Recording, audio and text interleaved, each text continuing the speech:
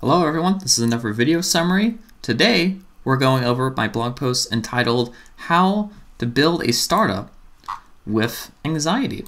And the question behind this one is really related to, is it even possible to do so? There's a couple of reasons I bring this up. The thing about building a startup is that there's a lot of growth and failure when it comes to making startups, specifically that latter one, failure. Now, if you recall in the last video summary, I mentioned how you can't really grow too much without a sense of failure and without a sense of messing things up. But for people with hardcore anxiety, they are naturally afraid of failure, and so they try to stay away from those things.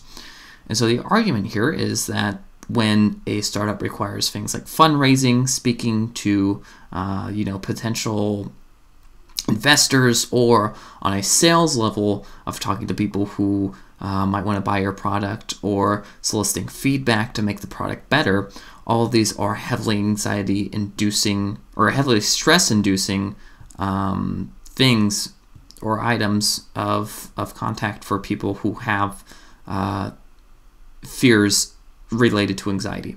And so my question is, well, could you even succeed if you have hardcore anxiety? Because, if you're not doing very well in getting in investors, if you're not doing well in getting sales, if you're not doing well in soliciting feedback or implementing that feedback, then you kind of don't really have a product. And if you don't have a product, you don't have a startup, and your company just sort of bombs.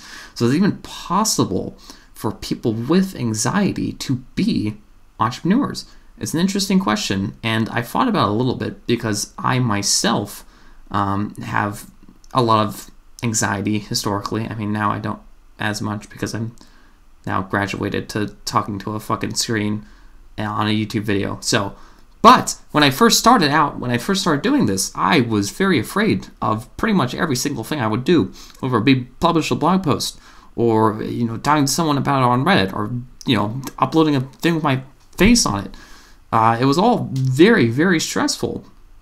But what I realized, and this is sort of the conclusion I came to in the blog post, is that the enterprising spirit of a person, if you are enterprising, if you are risk-seeking as opposed to risk-averse, or a person who prefers structure, if you prefer structureless behavior, that opinion that you have, that belief, that principle, and the way that makes you happy actually overrides the anxiety. I don't know if this overrides in every case. I mean, I imagine with a person with severe generalized anxiety disorder, this might be a little bit different, so it might not apply to someone like that.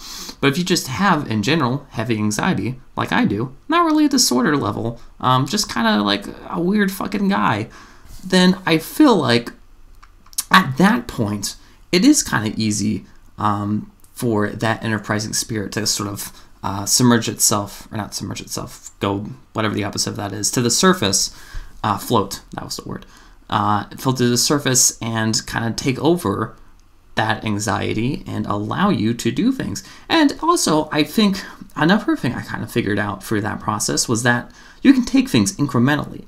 So you're not doing sales and soliciting feedback and getting investors all at the same time. The first thing you might do is, build the product itself, make it look nice. Then you might market that to some of your friends or to complete strangers, whichever one gives you less anxiety. And then you might go to, one-on-one cold emailing or stuff like it's a staircase. And then later on, if you need fundraising, you get fundraising. So you're kind of dipping your toes in first before you just fully submerge yourself. And I think that also helps, because in that way you're sort of resistance training to that anxiety and to that stress.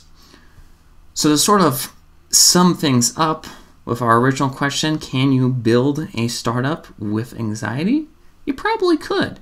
Now, once again, this isn't scientific. I didn't do a fucking study. I didn't ask a million people with anxiety disorders whether they had any success. I didn't do that. These are personal thoughts and theories, but given my own personal experience, I think it is actually reasonably possible to say that someone would be able to do something like this. So that's this video summary. As always, you can click down In the description, there's a link to the actual blog post itself. There's a link to the blog in case you just want to see whatever the hell I have written now. And Twitter and Instagram in case you're interested in following those. Or you could subscribe to the YouTube channel. I forgot, this is on YouTube. Wow. Incredible. If you want to do that and you just want to see the videos, you can just see the videos. Anyway, that's that. And I will see you in the next one.